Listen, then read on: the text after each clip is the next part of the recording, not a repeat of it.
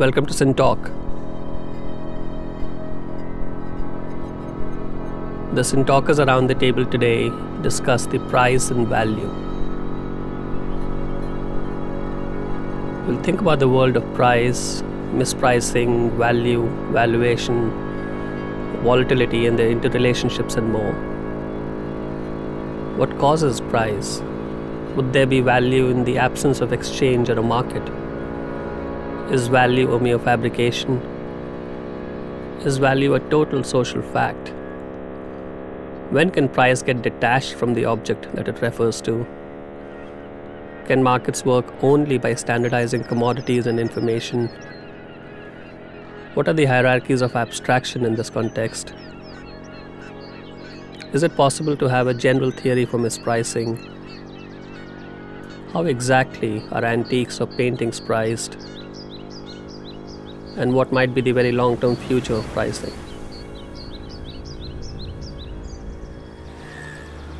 We are pleased and privileged to have three Sin Talkers with us here today.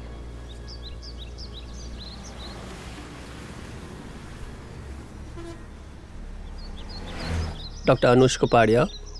He works in political economy of money, finance and banking. He is at IIT Bombay. Dr. Stina Simonsen Puri. She is an anthropologist and works on gambling and speculation. She is from the University of Copenhagen. And Professor Ajit Sinha. He works on the history of economic thought. He is from Azim Premji University in Bangalore.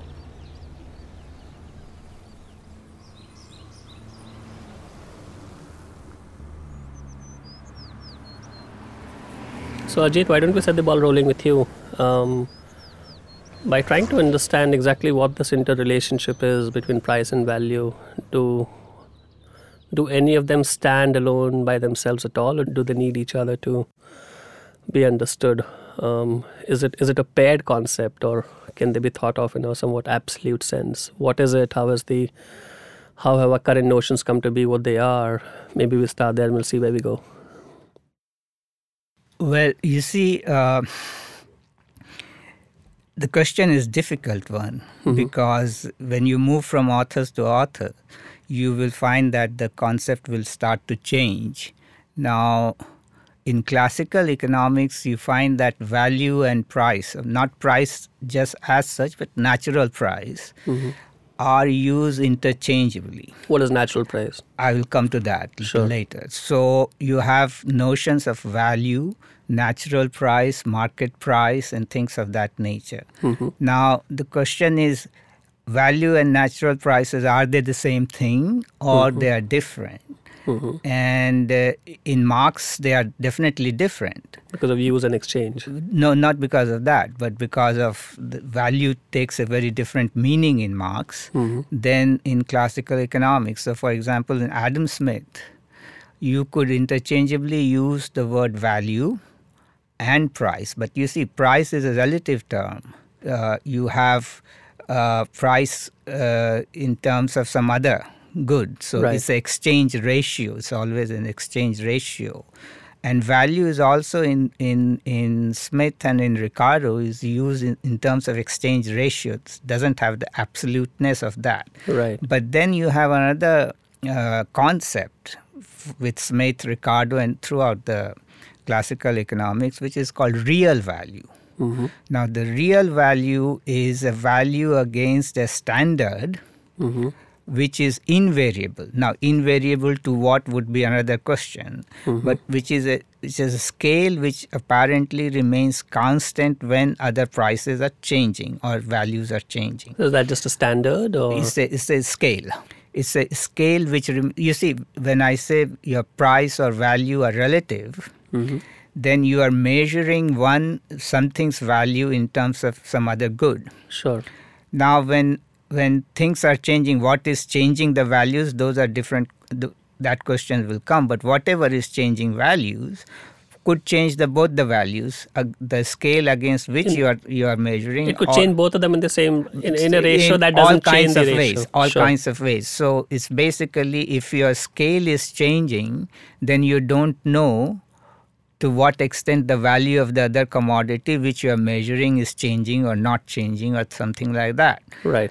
So you need to have a scale which remains constant when the value of all the commodities change. And Ajit, the scale that you refer to, is it an abstraction or? It's not an abstraction. So what is a scale in more concrete terms? The way I look at it is that when you ask the question, what is value or what is price, is something which an economist would not ask immediately. A question like, it's a question of a curious person. Like, let's suppose that you go to a market and say, well, Apple is selling for 200 rupees a kg. Why is it so? Why it is not 100 rupees or why it is not free or some such thing, right? But I'm surely you understand that the question is not why Apple is 200 rupees a kg.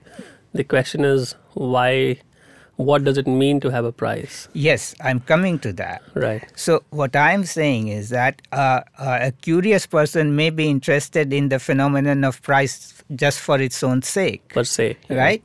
But for an economist, you come to the problem of price because you are trying to understand what you consider economic phenomenon in the terms of how you understand what economic problem is. So, for example, in Adam Smith, and you have this aspect that, look, Adam Smith was pushing against mercantilism, that wealth is not just precious metals, sure, stock of precious metals, but it is your how well you live. So, Ajit, again, what is the scale?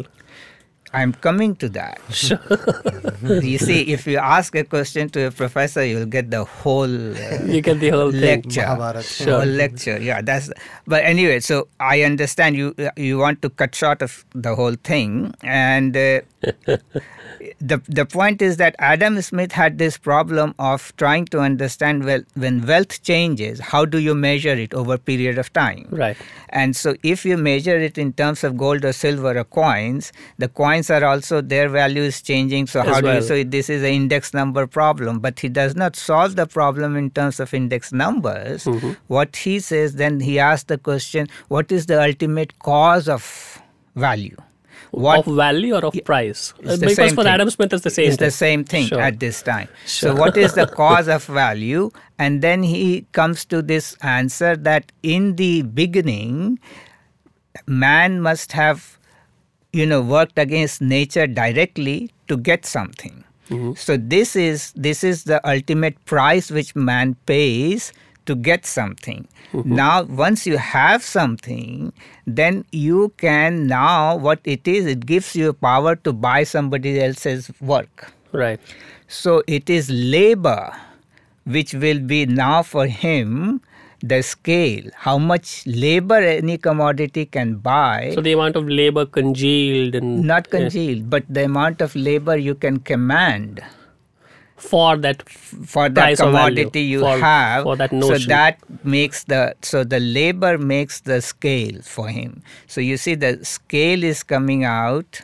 Whether that scale is good scale or bad scale, that is a different question. But then what is labor? It's not a standard unit, right? It is the standard unit for him in terms of how much of labor any commodity can buy will measure its value. But isn't labor abstract, Ajit? Because there is no such thing as one unit of labor, right? Yeah, but the abstraction of this labor is only to the extent that, let's suppose that your labor you're very skilled and I am not very skilled. In that case, Adam Smith would say, and all classical economists would say, which is a problematic thing, that we leave it to the market. So the market has given different wages. So there isn't just one labor, there are different kinds of labor, but those different kinds of labors are being remunerated at different rates in the market. But then we don't have an invariant scale. No, but you use that difference as a multiplication factor to homogenize all the labor. Sure, interesting. So once you have homogenized... Do you think of it in those terms as well? Qualitative differences, not qualitative differences. Yeah. The other thing I think that, correct me if I'm wrong, Ajit, is that Smith thinks that labor is a better measure because I don't know if he uses the phrase, but the sort of calorific content to create a human life is less variant than the prices of gold and silver. Gold and silver bounce around, so as a numeraire, as a measure, the human labor is a better measure in a sense. Also for the reasons you articulated, but also because it's more constant. And Anush, what do you mean when you say calorific content required to make a life? You mean just the amount of energy we need to live? So as Ajit was saying, the problem of that the classical economists set themselves out to solve is to try and find the meter rule for the economy. And that is all of this essentially some kind of translation into some forms of energy? No, I don't think Smith made that transformation. He stopped at labor, and I think most of the classical economists did stop at labor. But I'm saying Smith makes a statement at some point. It's a throwaway statement. I don't think he reduces it to. But for instance, people like Amartya Sen would say there's a basic set of human capacities. There's there's a basic minimum requirement that is required of a human life, and that idea in Amartya Sen is multidimensional. It's not just it's multidimensional, but you can create an index out of it. So you can create a human development index, referring to the index number problem earlier. So there is this idea of what is socially necessary, to use a Marxist term, to recreate the minimum requirements for human life, and that minimum then becomes, if you like, the arbitrary measure for then measuring then value. Index up a go. Yeah. Right. And all of complex labor is reducible to more or less units of the simple labor amount. So Ajit, will kind of maybe just get one or two sentences from you on, so today as things stand, and Adam Smith was there a few centuries ago, is there a way of thinking of price and value in very distinct terms today, you see, as things stand today? I am not that hung up on the words price and value as such. You see, one has to understand that the question of price or value, we don't approach it, or I don't approach it as standalone question to which I want an answer. But the question I arrive at because I'm trying to answer something bigger, and that I cannot get to unless I solve this problem. Now, in the end, what I want to say is that the way I look at it is that the classical economics is basically a paradigm which is suggesting that when you produce something, you produce income. That income gets divided into three parts, basically profits, rents, and wages. And the question is to what extent this division of the income which is produced is related to the prices of the commodities, right? So to what extent the distribution of income is independent of prices, and prices are determined in such a way that those given distributions get accounted for. Now, in this classical paradigm, which is what I think is a paradigm to a large extent, you have the idea Smith gave is that income distribution is independent of. You can determine that, and given those, you will get a set of prices. Right? So that relation exists. Now, in the modern way of thinking, income distribution and prices, they all get determined simultaneously. They cannot be separated out. Now, in the classical paradigm, if that is correct, if you can separate it out, then economics becomes a larger field because the problem cannot be reduced to market. Is the distribution of income requires understanding of politics, class struggle, this, that, all kinds of things will get in. Whereas in the modern way of thinking, everything can be brought to market because it's the market which solves the problem, and the problem is very fundamental, and that is resource allocation. You have scarcity of resources and you want to efficiently allocate it, and that's constraint maximization problem is the fundamental economic problem. In classical economics, the problem is reproduction of a given system. So these are two different paradigms. What's value for you, Anush? Let me just build on what Ajit was saying for 2 seconds, because I'm fascinated at the way he set up this distinction between classical and neoclassical.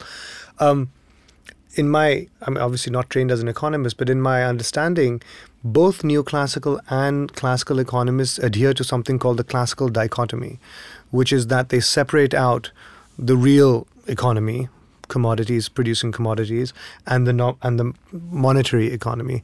And yet what you said sounded like something like neoclassicals actually, because they see everything determined by markets and market values and prices determined simultaneously, or distribution and prices determined simultaneously, that they have a deeper role for money, precisely because they have a deeper role for markets. But of course, that's not true. Both classical and neoclassical do adhere to the classical dichotomy, which is to say the independence of the nominal from the real. Is it possible to think of these notions without the notion of money? I don't think so. That's where I'm coming to. I think that fundamentally, while I recognize the problem that the classical economists are trying to solve, and if I had to pick between the two paradigms, I'd probably be closer to the classical paradigm. I don't think that it's productive to think about value without money, because the economy doesn't function absent the institutions that money make possible. I think measurement. So market isn't an elaborate barter system. I mean, market with money. Precisely, and that you put your nail on it, put your finger on it, hit your nail on the head, whatever the metaphor is. It's not an elaborate barter system. That's exactly right. It's shot through with a particular kind of institutional power. So what exactly does money do, Anush? So money commensurates. This is commensurates. This is I think part of the. That's where measurement comes in, and we'll go to Steiner quickly. Where measurement comes in, but also I think where the idea of the classical dichotomy, I think, for me breaks down, which is that how do you understand Marx's starting point is not exactly Smith's starting point, but certainly Marx's starting point is the Aristotelian starting point, which is that how do different things become the same? How are they even measurable? How are they even, right? So they start, or at least Marx starts from this point, that it's the enigma of commensurability. How do different things even come into relation to each other? Yeah, how are shoes similar to apples? I mean, precisely. And so equivalent rather in some exactly. in strict sense. And the ancient idea, the Aristotelian idea, is that they are translated into money values purely by convention. Mm-hmm. That there is no deep logical or sociological reason why these things can happen. It's just a bartering convention, and we've so there's nothing metaphysical about it. There's nothing metaphysical, and there's nothing ontological about it as well. Right. There's no deep. So Marx says that Aristotle doesn't have, because he lives in a slave society, he can't understand this notion of human labor in the abstract. And that, in fact, it is building on Smith and Ricardo. He will develop this idea of abstract human labor, which is labor in general, not just particular labor. So every article of labor, every piece of particular labor has two dimensions to it, the particular and the general. And it's the general idea of labor, the abstract idea of labor, that is the common denominator that enables commensurability. So I think, for me, rather than starting with the distribution problem, which is certainly one way to approach the classical tradition, the way I approach it, certainly Marx, and my reading of the classicals is clearly colored very much by Marx, is the problem of commensuration. And when you start with the problem of commensuration, I think there's a set of things that then can enable commensuration. Labor is one candidate, and I think that it's probably not a very good candidate. And even labor in the abstract is probably not a very good candidate. And obviously, there's a particular politics that comes out of saying, the world is created by labor, so we should workers of the world should unite, and so on and so forth. Right. So I think that but commensurate, even if labor is seen to be a flawed candidate, the question of commensuration remains. And I think the part of the work of the monetary system and the set of complex, highly politicized institutions that go into the monetary system, in fact, do the work of commensuration. And so that precisely is money's role. That is precisely money's role, and that is, if you like, a monetary theory of value, a monetary institutional theory of value, rather than a labor theory of value. No, that's interesting. Which is there's some interesting flags here, which we'll open up as we go. Stino, we travel to you, and you're somewhat informal economies. Do some of what is being said resonate with you? What is value for you? And whether it's horse racing or somewhat informal trading of grains or spices or whatever it might be, how does some kind of an equilibrium emerge? Maybe we bring that term up, and you might use it in a different context, and we'll refine that as we go. But what are these notions for you? I mean, the starting point for me is quite different than the two of you, because as a typical anthropologist, I start with the ethnographic field. You start with the human being. Yes, more than a theory of price and value. My also how I will present my ideas on this will be from like how I've observed certain prices and values in particular contexts, because the typical anthropological theory would be that price is always embedded, like that there's no such thing as a price, a particular way that price works out there, that the price and value, just as value. So you don't think of price in the abstract. You think of it in very... I would always go in and look, how is the price, how is it reflecting certain things that is specific to a particular setting? Right.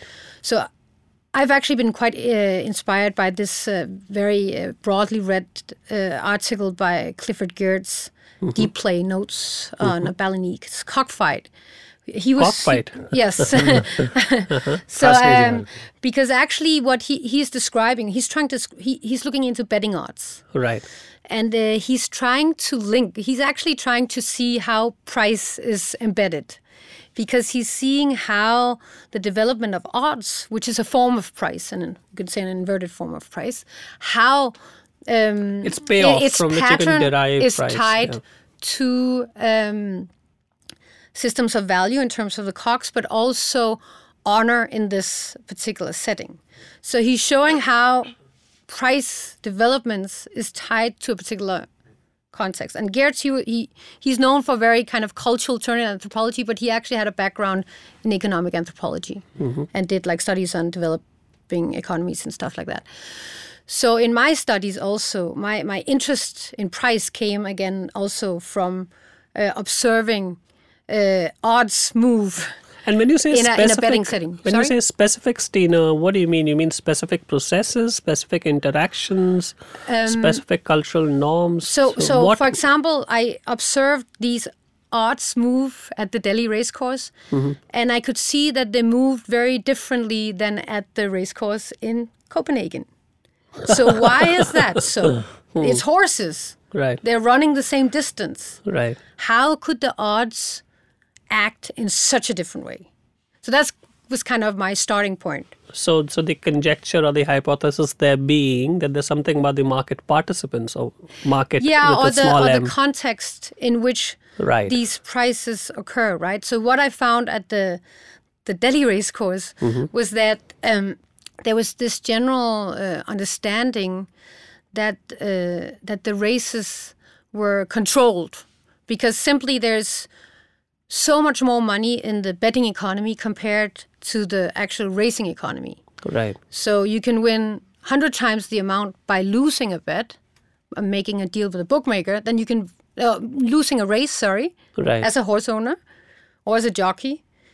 You can make so much more money losing a race than winning a race.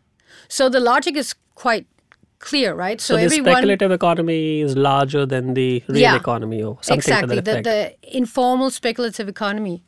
It's informal. I mean, betting is legal, but most betting is done illegally, which is again why, because legal betting actually pulls money into the sport. But if the betting is done illegally, it doesn't give the sport any money, right?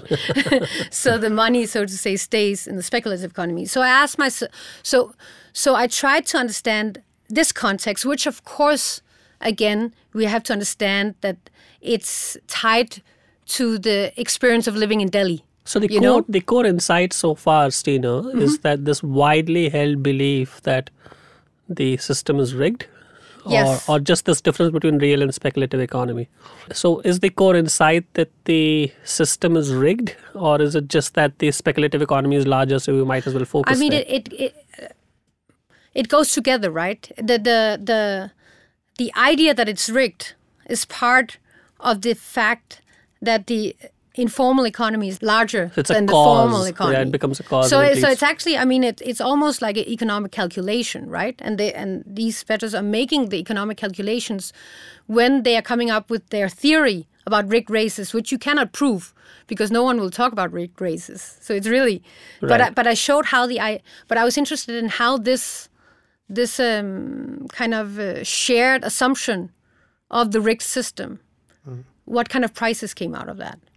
And what I found was very high volatility in price because the constant here was not the horses, so to say. So you could not look at the horses and say, oh, this horse has done this in the past, and I assume that the value of this horse or the potential value is this, which would create kind of constant odds, or more or less calm odds. What's the constant? Oh, sorry, constant was not the odds. So the constant is the people around the horses, right? So what I found was that people are not betting on the horses, they're betting on the network among the people of the horses. So then the horse race is just a proxy of sorts to kind of bet on each other's expectations, behavior. Yeah. So it's some kind of a multi-agent system. Keynes' beauty contest. Yeah, it's a beauty contest. In a sense that the average opinion is trying to guess what the average opinion is. Right. Yeah. Right. So that's Keynes' beauty contest. Okay. Right. Right. Yeah. So and this also gets the volatilities even. So what I also found is that as soon as an odds start dropping, which is actually when the odds drop, it's actually when a horse is valued more, right? Right. As soon as it starts to drop, it gets like a self-fulfilling yes. kind of tendency, so, and everybody jumps in. Then everyone are assuming if either you get some information through somebody you think are part of the network who has the knowledge, or you read it as a signal, and you see it as a signal that here's something going on, and you start doing the same. So what I saw was that again and again, like there would be this sudden drop in the price of this future product, futures contract, you could almost call it, within 2 minutes. So I see that, again, we were talking about scale before. It's also about which scale are we kind of measuring the value here. Is it at the scale of the horse? Right. Or at the scale of these informal networks. Right. But whatever scale you slice it at either at the scale of the macroeconomy or at the scale of the race course, it seems like to me that there are sort of some general kind of dynamics. And one way I think about what a theory of value is that it helps participants and observers of a market map between something observable and something unobservable. Value is not observable. Price is observable. So because we can look it up. In this case, the odds are observable. In this case, the odds which are proxies or whatever. Right? So, or in a financial market, financial prices are observable, or and so on and so forth. But a theory of value allows us to say whether the market price or the natural price is above or below. Is the market overpriced or underpriced? We can only say these terms if we have a particular theory of value in our heads that this is the actual value, market is high or market is low. Right? And that could be a subjective sense. So in a sense, we all have our own private theories of value, right? This is the kind of the pure neoclassical view, or the Hayekian view, is that we all have individual theories of value, and the market basically summarizes. Right. It's an information processing machine that summarizes our particular ideas of value at the subjective level. But of course, the classical response is that whatever your subjective theories of value are, there is an anchor there. There is a real economy that is anchoring your subjective speculations, to which in the long term your price will adhere. Would you think of the speculative price in a different way, Anush? No, I think I very much I recognize what Steen is saying. I mean, I think there are very much dynamics where price can travel very far from value, whatever value. I mean, whatever one's theory of value is, objective theory of value is, and I do believe there's one out there, that price can travel very far from it. And there is no natural self-correcting mechanism. There is no kind of, efficient markets. These are very kind of socially constructed things. Markets are very socially constructed things. Any particular market is a set of institutions that has rules, that has norms, who can trade, how much can you trade, what is a circuit breaker in a stock market. But nothing goes off forever, right? So there's it may be delayed self-correction. As you know, was it Warren Buffett who said that the market can stay irrational longer than you can stay solvent? Sure. So it can stay irrational for a very, very long. What if irrational means? Again, even if there's reversion to some kind of value, it may be in the it may be in the time horizon which is far outside of. But of course, no one has a meta theory of value. You just have your particular theory of value, right? You think that I think that the Indian stock market is currently absurdly overvalued at approaching 30 PE, but PE is just a theory of value. Sure. It's right. It's just a particular theory of value. I mean, and whether or not whatever the real is, even if you are in possession of it, that might not be very good information if you don't have the liquidity to actually see the trade out, right? I might have a very good business idea to take it away from the stock market, but if I can't actually put the idea into being and hit the right market conditions at that particular historical conjuncture, then so what? So in your case, Tina, when you say that the Copenhagen racecourse is different, how was it different?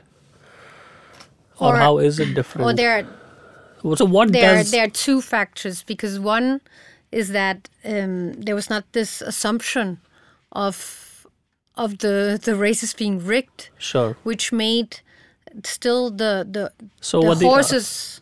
more of a scale at which value was calculated. Sorry? So were the bets, the odds less volatile there? They were much less volatile. Another thing is also that, if we go into the specifics of it, that in India you have the bookmaking system as well as pari-mutuel betting, or the totalisator. But it's really the bookmaking system that is popular. And so it's two different ways you can bet, so to say, and in Denmark you only have pari-mutuel betting. Pari-mutuel betting works in a very different way. That's more like a lottery. Right. You don't know the odds, and to begin with, you bet on a horse as there will be kind of a showing on a screen the odds that you might expect to get, or the payout you might expect, but it doesn't. The final odds is not until all the betting is done, and there's a pool, and it's divided among the winners. Right. So it's a very different setting, which also and what I found in the bookmaking setting is that the bookmakers themselves are adding on. They're also market makers in a way. They're also betting. They are not setting their odds. It's not like a mechanical odds. They also believe that the races are rigged, so they're also on this kind of taking part of this bandwagoning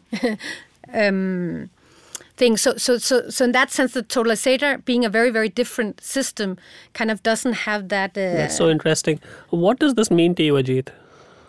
Well, what is the speculative zone for the classicist in you? You see, it's all very interesting, but the problem is that you cannot... You don't see a theory popping out of this. No. For simple reason, you see, the way I would try to understand it is that, you cannot have a theory of price, because what we are doing is we are trying to take a word and trying to figure out what it is, and then anything which has price should somehow be explained by that. No, so we definitely don't want to reduce it to something linguistic. No, I mean, you can do it the way you like. I understand, but conceptually I'm saying that this is what the neoclassical economists did. What they did is they said, well, when you are looking at labor theory of value or whatever, you have things like, antiques and things of that nature, where I could say that, well, there is no labor gone into it, but it has price. So then it does not, your labor theory of value, which is looking at just production, does not explain the price phenomenon. And then they said that we have a more general theory, which is basically based on scarcity. Things have value because they are scarce. But the way I would go, so there is a general theory which will explain the phenomenon of price, which is scarcity. Now, this whole speculation and gambling and things of that nature, from the classical point of view, is that you have a hierarchy of things. So one would say that there are basic goods in Sarafian terms, which are goods which go directly or indirectly in the production of all the goods. Right. Okay. So they are that commodities in a stricter sense, basic goods. Directly or indirectly. So that gives you a set of commodities which you will call basics. And that basically sets up the whole problem of distribution and the relation of distribution with prices. On top of that, then, easily you can add the goods which you will call non-basics, which are mainly consumption goods. They don't go directly or indirectly in the production of the goods. Now, the goods, not the goods, but you could call it goods, gambling or whatever, all these, they are not even normal goods. What is happening here is that you have, after the production, you have income. And these incomes are, one way or the other, now moving from one hands to other through speculation and this and that. That's what is happening. Right. So I will put it very far. It's very far from the production paradigm. Yeah. And the whole pricing problem as we set up, because this is redistribution or income changing hands through certain means. Right. After the basic income divisions have taken place at the production level, for example, like at the production level, we don't even take account of trade and things like that, right. or retailer. Right. Retailer gets its income, but retailer is getting its income after the income distribution has taken place and things like that. So you can add those things at a later stage of analysis, rather than try and understand all these exchange or pricing problems. So what would be the speculative element in production? Production itself would have a risky element. We don't know if the production process is going to yield, if the market will be there. Marx talks about realized value versus produced value. So there is a speculative futural element even in production itself, right? Okay, you see, there are two aspects to it. One is that if I'm an individual capitalist, and I am venturing capital in the market, I am taking risk. Now, this is somehow the way people try to justify profit income in the neoclassical framework. Well, I take risk, I should get some return for it. Now, but risk as such does not produce anything. What is happening is that if you take the whole economy, then there is a profit income. Now, given that... you think it's just redistribution? No, just a minute. Given that you have a profit income, a share which comes out, now I can explain a higher rate of profit in one sector and lower rate of profit in another industry, given the differential in the risk involved in the market. But I cannot explain profit as an income category in the macro sense on the basis of risk. You understand? That we have to explain from the point of view that a class has been given a right to certain amount of goods and services produced for some certain reason, whatever that is. But risk itself is not doing that production. So, but that's where it gets interesting, right? You have to understand that what can be explained, the differential rate of profit can be explained through the risk factor. But profit as such cannot be explained from the risk factor. But money itself... But the level of production can. So speculation, etc., for example, I am speculating that this sector will give higher profit because the demand is rising there, etc., etc. Those things are there. And so the markets are fluctuating because of that, etc. So as an individual capitalist, I am doing that. But if I want to understand profit as a phenomenon, then I can't understand it from an individual capitalist perspective. I have to understand it from the whole holistic perspective of the economic system. But talking about that holistic, so sorry, Stina, just to follow up this line very quickly. So assuming monopolization of the means of production in the hands of the state, or taking the capitalist class as a homogeneous block, forget the differences between individual capitals. We as a block of capitals, or we as a collective proletariat, are making an investment bet. We control the means of production and we're investing something in the future. That whatever surplus that then is produced by that productive system is itself, even at the macro level, subject to risk, because my bets still might not come off. I put the seed in the ground today, some bad weather can come. There is fundamental uncertainty. So you strip away all the class relations and you still have risk in a productive system, which determines not the distribution, I think, but the total amount. Maybe we're talking about different kinds of risks. No, then. I get his question. He's right. He's talking about what Marx calls realization problem. That you have produced something so much, but then there is not enough demand, let's suppose. Not even assume no market even. Yeah. But my plans might not pan out. Yeah, I plan to produce 10, I can only produce 7 because I have a technical fault. There's no market in that case, if I write your technique, I always write it post factum. So after the production has taken place. So if it has come out 7, it has come out 7. Whether you thought it will be 10 has no meaning to me as a social scientist who is trying to understand. It does, because I've made a bet. I've made a bet at time A. I've made a bet to produce 10. But as it turns out, but the return is different, you have this problem, right? Arup is a very famous infrastructure firm, right? And they build huge bridges and roads. Absolutely the best technical firm in the world, the best brains, the best minds.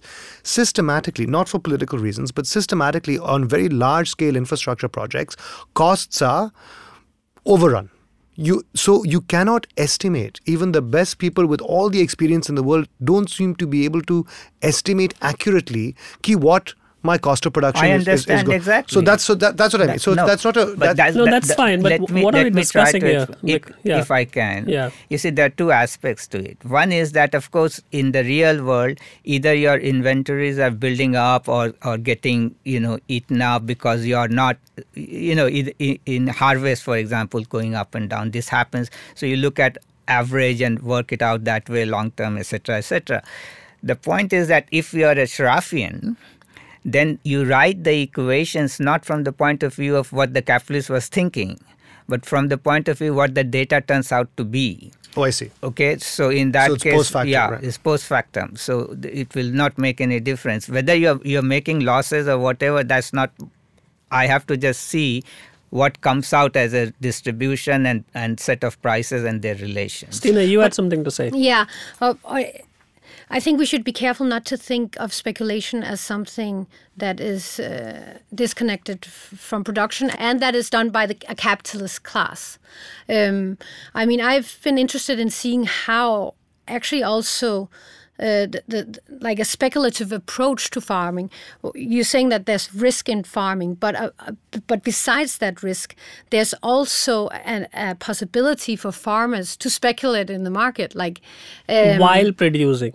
while producing and after harvesting. So they're not necessarily divorced from each other. There's of course some families who have to sell off right away, right? Sure. And for that same reason, there's also a particular pattern of the market. Sure. Because, for example, in Rajasthan, where they mostly have Kharif crop, a lot of the production comes out during Diwali and wedding season. So a lot of things get sold off. And it's an easy profit because, if you have the money to buy it or to keep it, you just wait to January and the prices have risen, right? Sure. But what I have been interested in seeing was actually I saw this price escalation, I like to call it, of the race course. I was interested in seeing that outside in the real world, so to say, and found it in this area of Rajasthan where the price of this grain called guar, which was originally fed for cows, became part of international oil markets because you use it for the fracking industry. Sure. So overnight, these guar seeds kind of boomed, right? And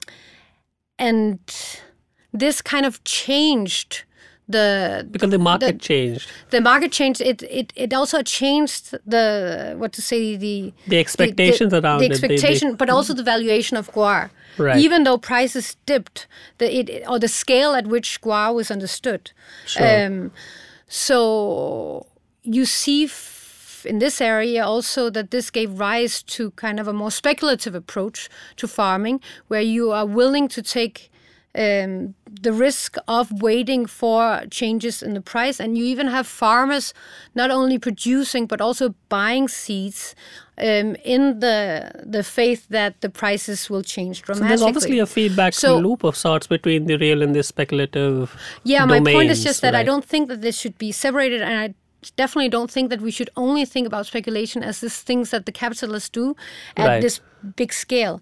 I think that we have to think production and the speculative economy. We have to think of it together, and how is it actually kind of intermingled, and how does that feed back to and Stina, the value is it more complex than that? Is the notion of so do all commodities have equal amounts of speculation?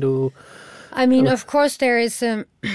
In India, you have this, in terms of food commodities, you have this NCDX market. Sure.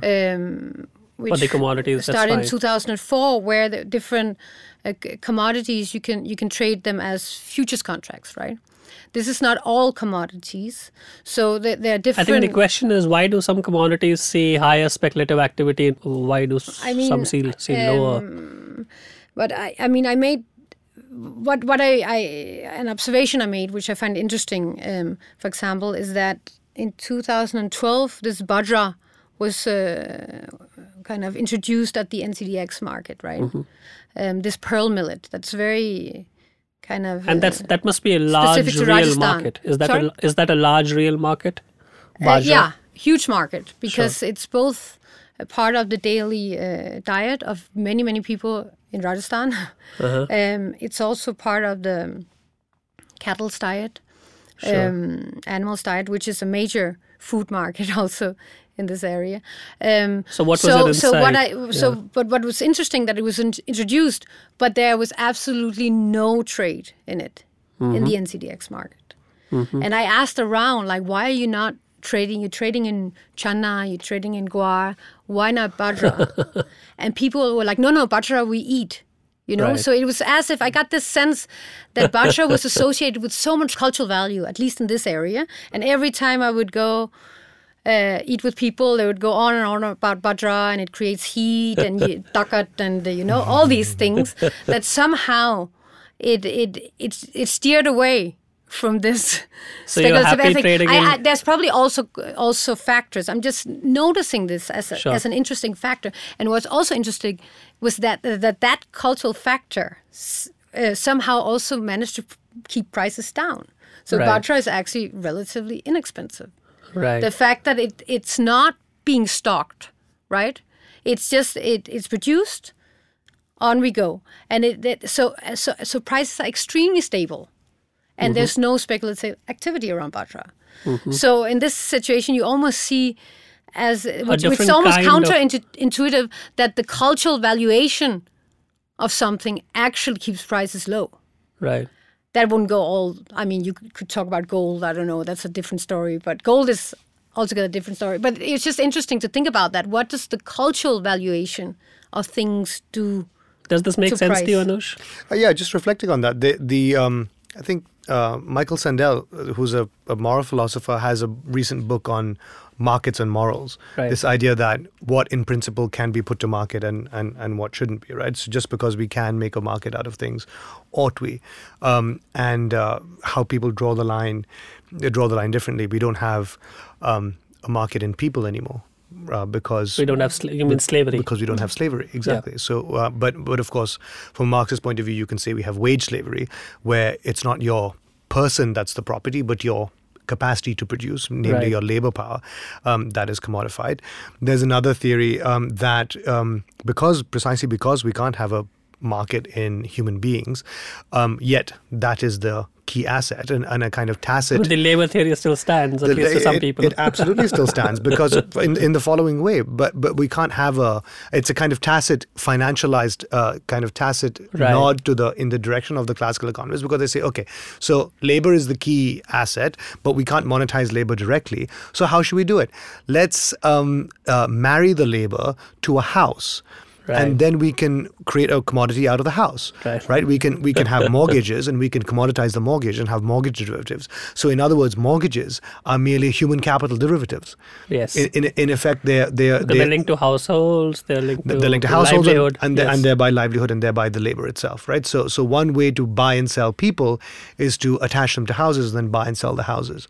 So that's one way that we've kind of done an end run is around slavery laws and created a market in human capital. That's so beautiful. Is there a way to think why mispricing happens? I mean, it's very difficult to say what is mispricing when we have a feeling for it. Again, we double back on the question: what do you mean by mispricing? And you would have to have some theory of value in order to articulate something as mispriced, right? I mean, so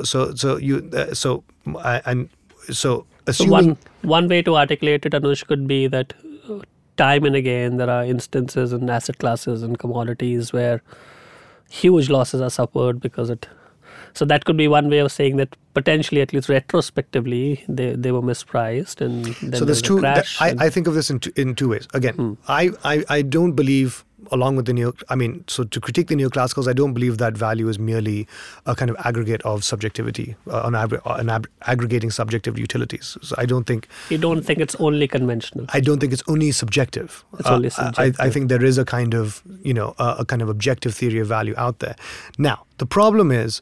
but it's objective in a different kind of way. It's objective in a sociological way, in the sense of it is not reducible in a kind of methodologically individualist way to aggregating individual preferences or indeed aggregating individual production functions. So there's something emergent about it. There's something emergent about it. The whole is greater than the sum of its parts. Now the problem is the as it were, the difference with social measurement and natural measurement, and there's a fundamental difference between the natural world and the social world, which goes back to these kind of methodological disputes that were there in the German academy in the late 19th century, something called the Methodenstreit, the struggle over methods, whereby the social sciences are trying to break free of the natural sciences. Part of the problem of neoclassical economics is that it was very much self-consciously aping physics, yes, and trying to kind of occupy, sort of mimic the kind of reductionist method of physics, whereas the other side of the struggle over methods was like, no,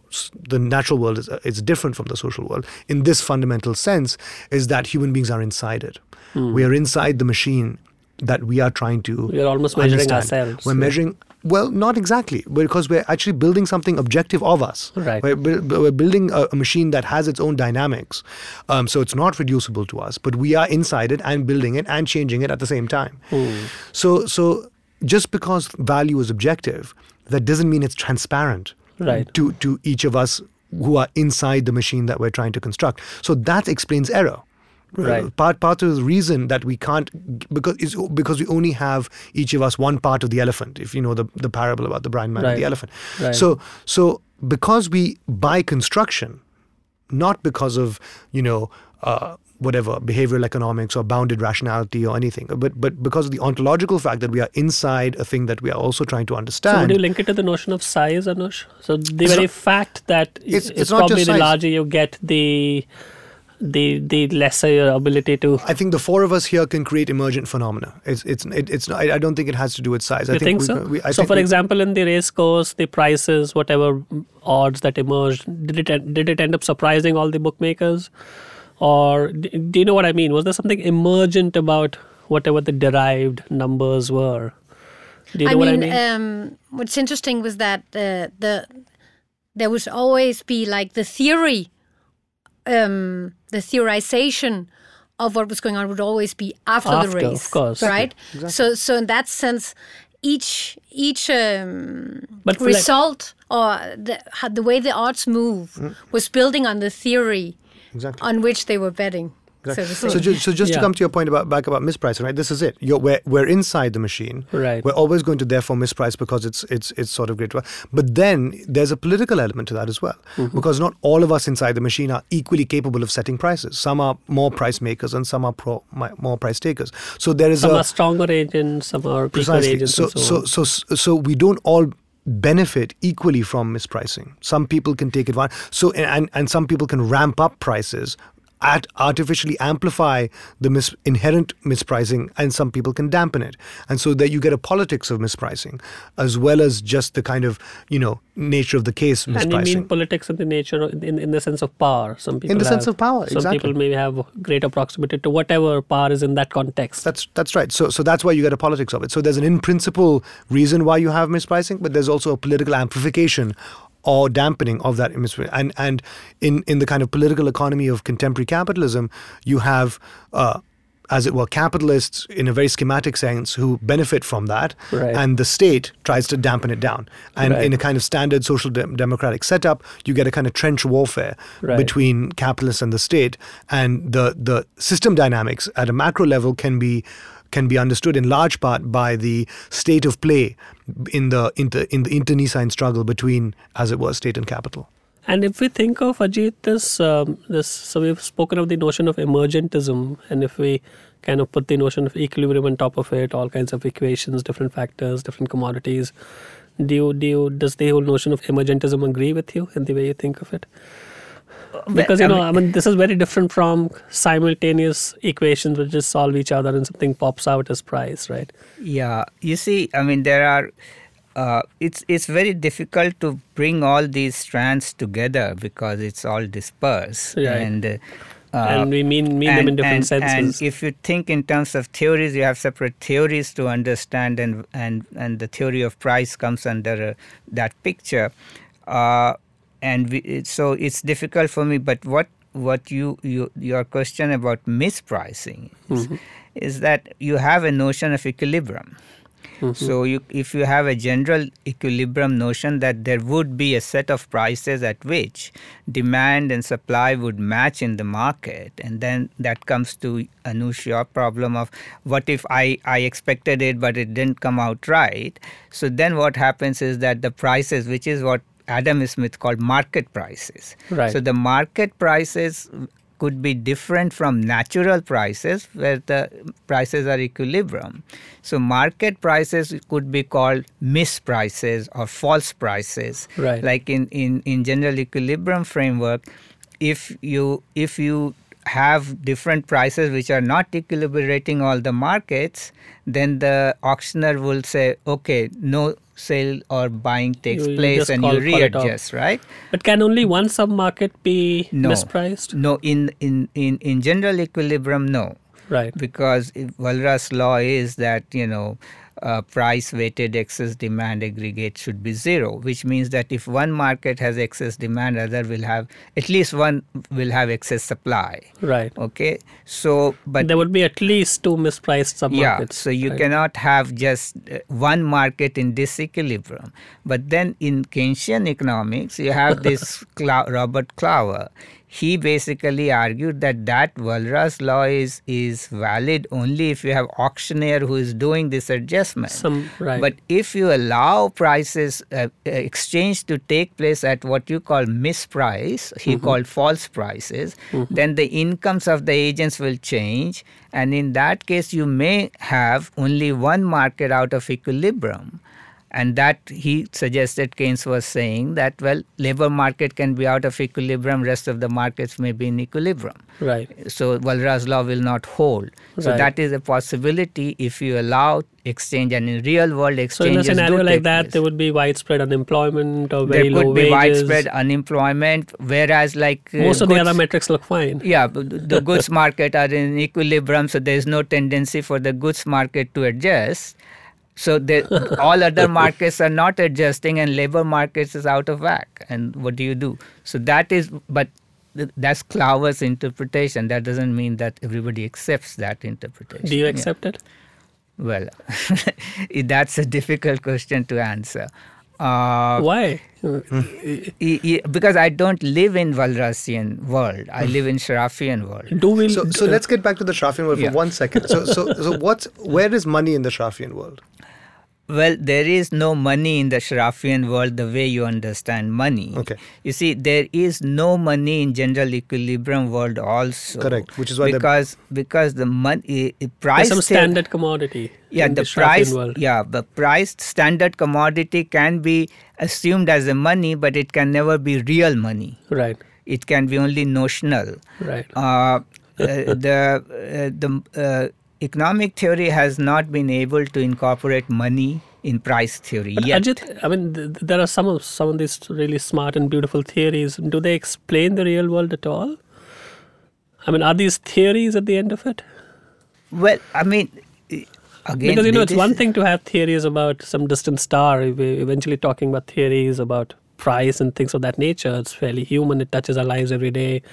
Somebody loses a job, somebody becomes a millionaire, so all kinds of things happen.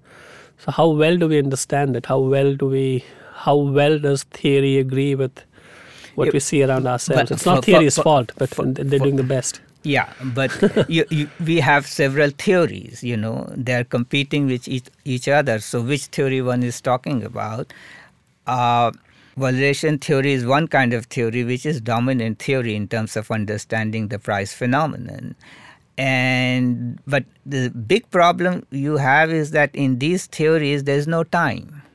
There's no time. And the real world, you are moving along time. So what do you mean there's no time? There's no time in the sense that everything happens instantaneously. Everything happens simultaneously, and that auctioneer is taking that time out, because if you have to do the adjustment, it is not moving a long time, right?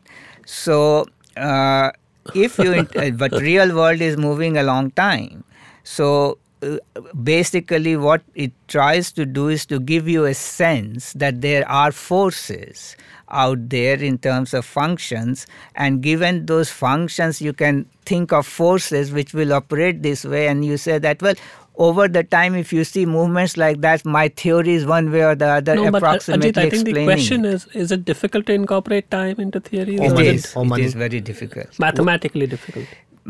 Conceptually also difficult. I do think that ultimately in Sraffian context I'm thinking of time, because in Sraffa also there is a notion of time in the sense that it takes time to produce, but then at the data level, after the fact, you just have simultaneous equations or whatever, you solve it. Now, how do you understand time? You move along, and I think the way to understand time would be very not in terms of continuous time, but time as moments, not intervals, but just moments. Instants. So yeah, it's like photons. Instants, yeah. So you can stack them up. So one moment, another moment, another moment, another moment, stack them up.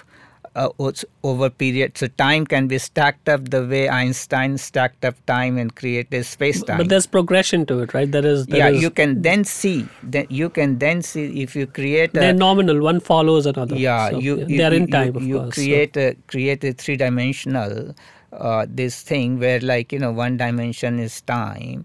Is there a time dimension in your world, in the world of your bookmakers and your traders and speculators?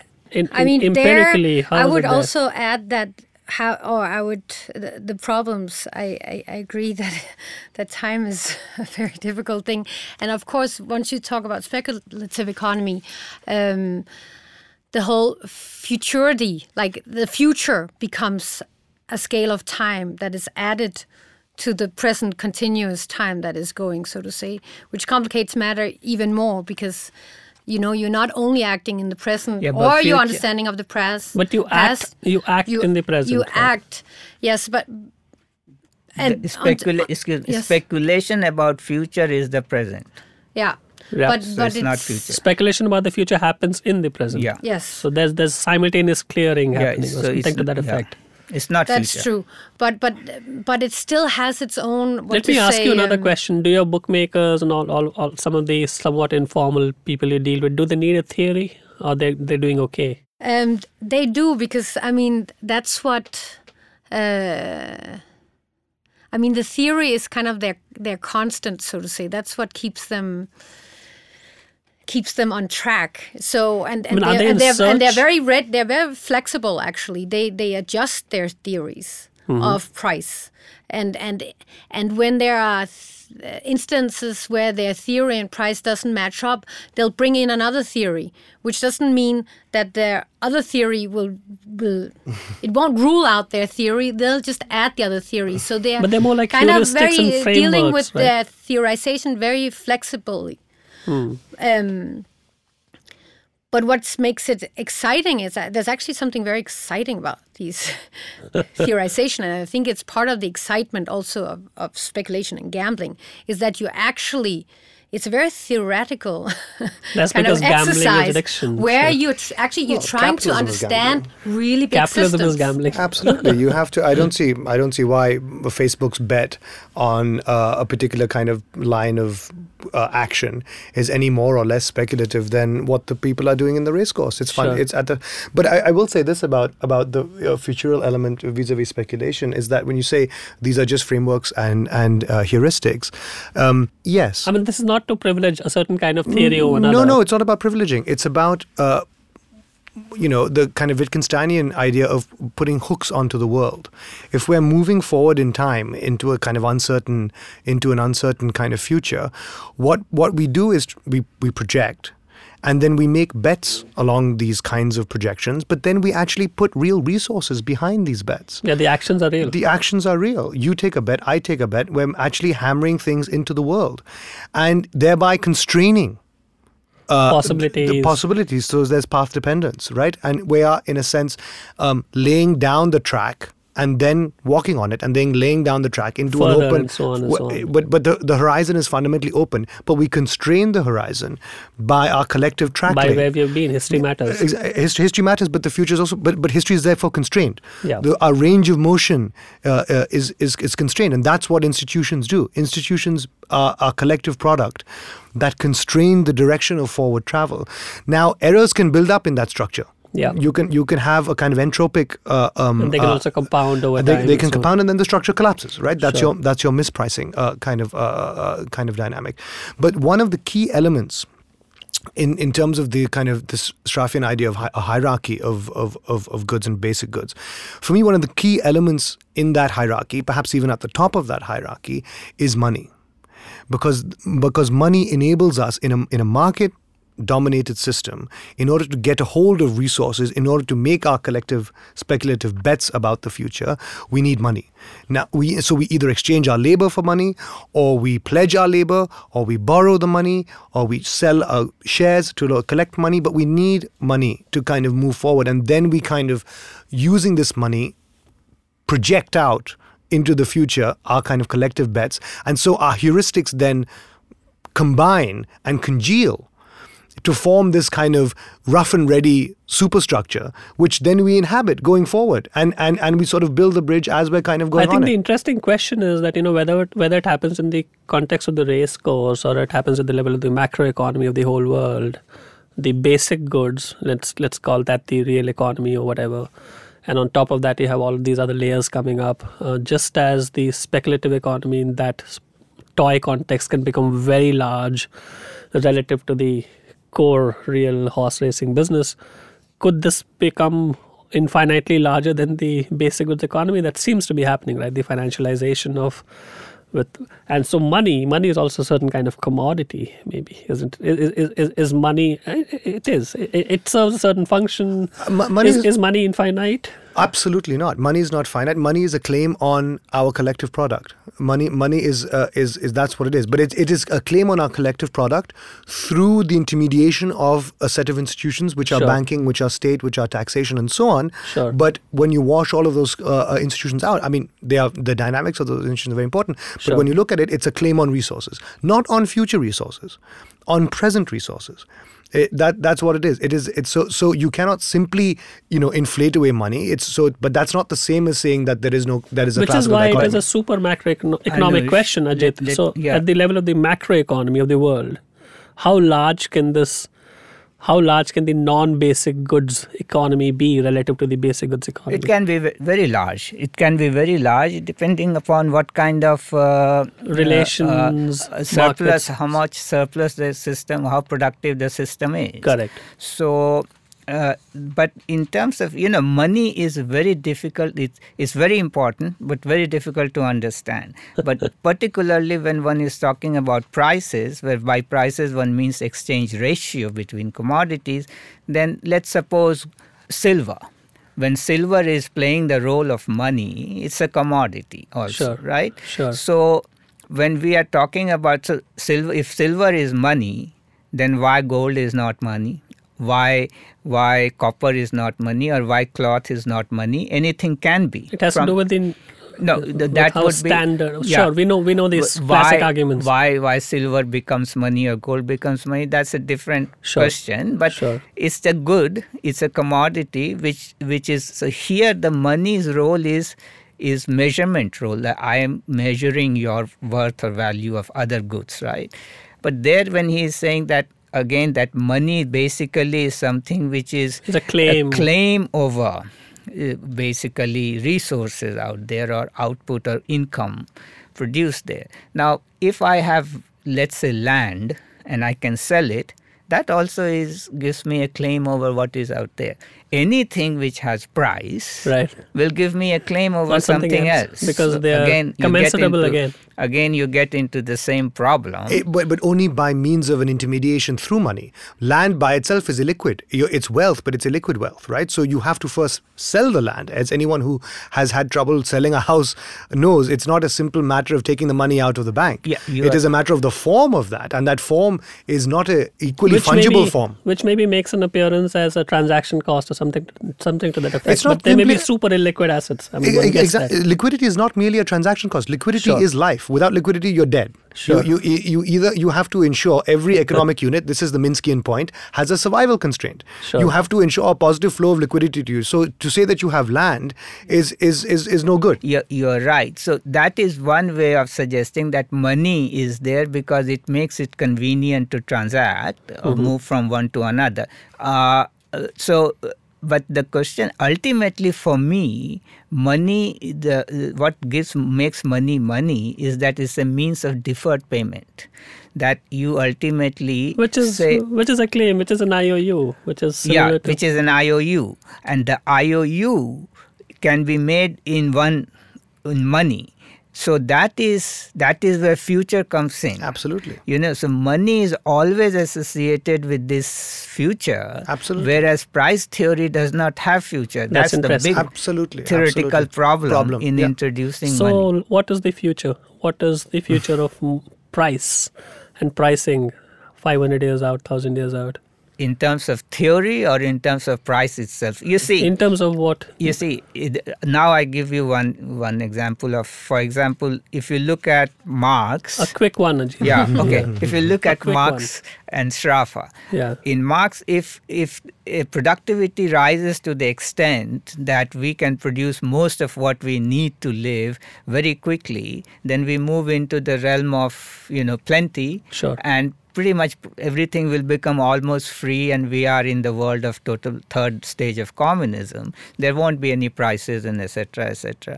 So however, everything could be free theoretically? I doubt it. My position is that you can have a completely robotized system where there will be no labor, but still you will have positive prices and profits. And in that case, what other people will do. No. But what? Oh, sure. Yeah. That's so interesting. Then you have a serious political problem, and then you have to create some system in which income has to be distributed for system to survive. Sure.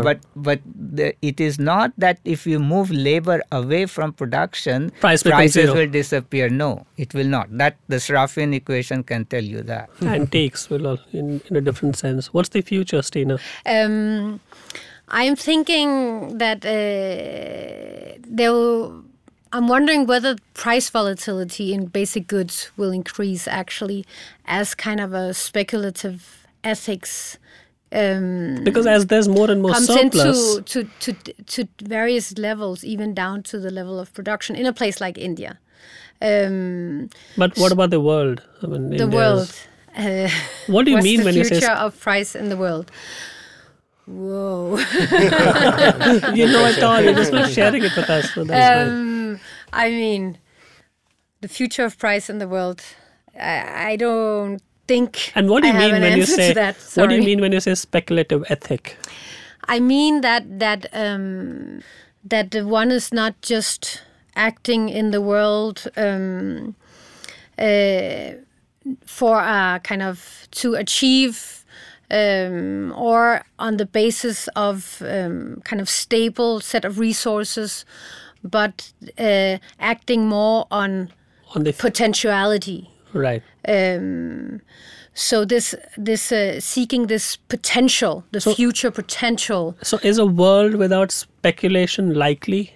It doesn't seem so. No, and I also don't think it's desirable. It's not that it's a new phenomena. Right. I more see that there are new platforms, new institutions that might emerge, new technologies that enable speculation to exist in different ways, at different scales, and for different people. What's the future, Anush? And we'll end with that. So I read somewhere that 10% of the world's population can produce all our needs already. So we are already at a stage we're already at a stage of superproductivity. So it really is a question of the relations of production that are built on top of our productive capacities that maintain the dynamics of market and price and so on that we see right now. In price, I mean, the classicals are absolutely right that price is really just a distribution mechanism. It's an allocation mechanism to allocate the surplus, and it is done through a market system. But if we have already superproductivity, we can think of, and of course this is a classical communist trope, we can think of a more directly political means of distributing the surplus as opposed to having a rationing system through price. And that's all that really the price system is. From each according to his ability to each according to his need is a political maxim that distributes it rather than a price maxim. And all the discussions about basic income in the context of what some are calling super luxury automated communism, where you have super surplus and all the conversations we're starting to see in various around the fringes in various parts of Scandinavia, they're having this conversation. I think in Finland they're having a conversation about basic income, are precisely trying to understand what the directly political means of distributing the surplus are separate from the price system. But a super luxury automated communism is not. Is it all equal? Does it imply equality? No, it requires a basic flaw. Sure. It doesn't require equality of outcome. It requires a basic set of endowments that people would have, and then you go off and do what you want on top of that. But it necessarily implies a certain notion of state, some kind of a kind of a body or mechanism or protocol that.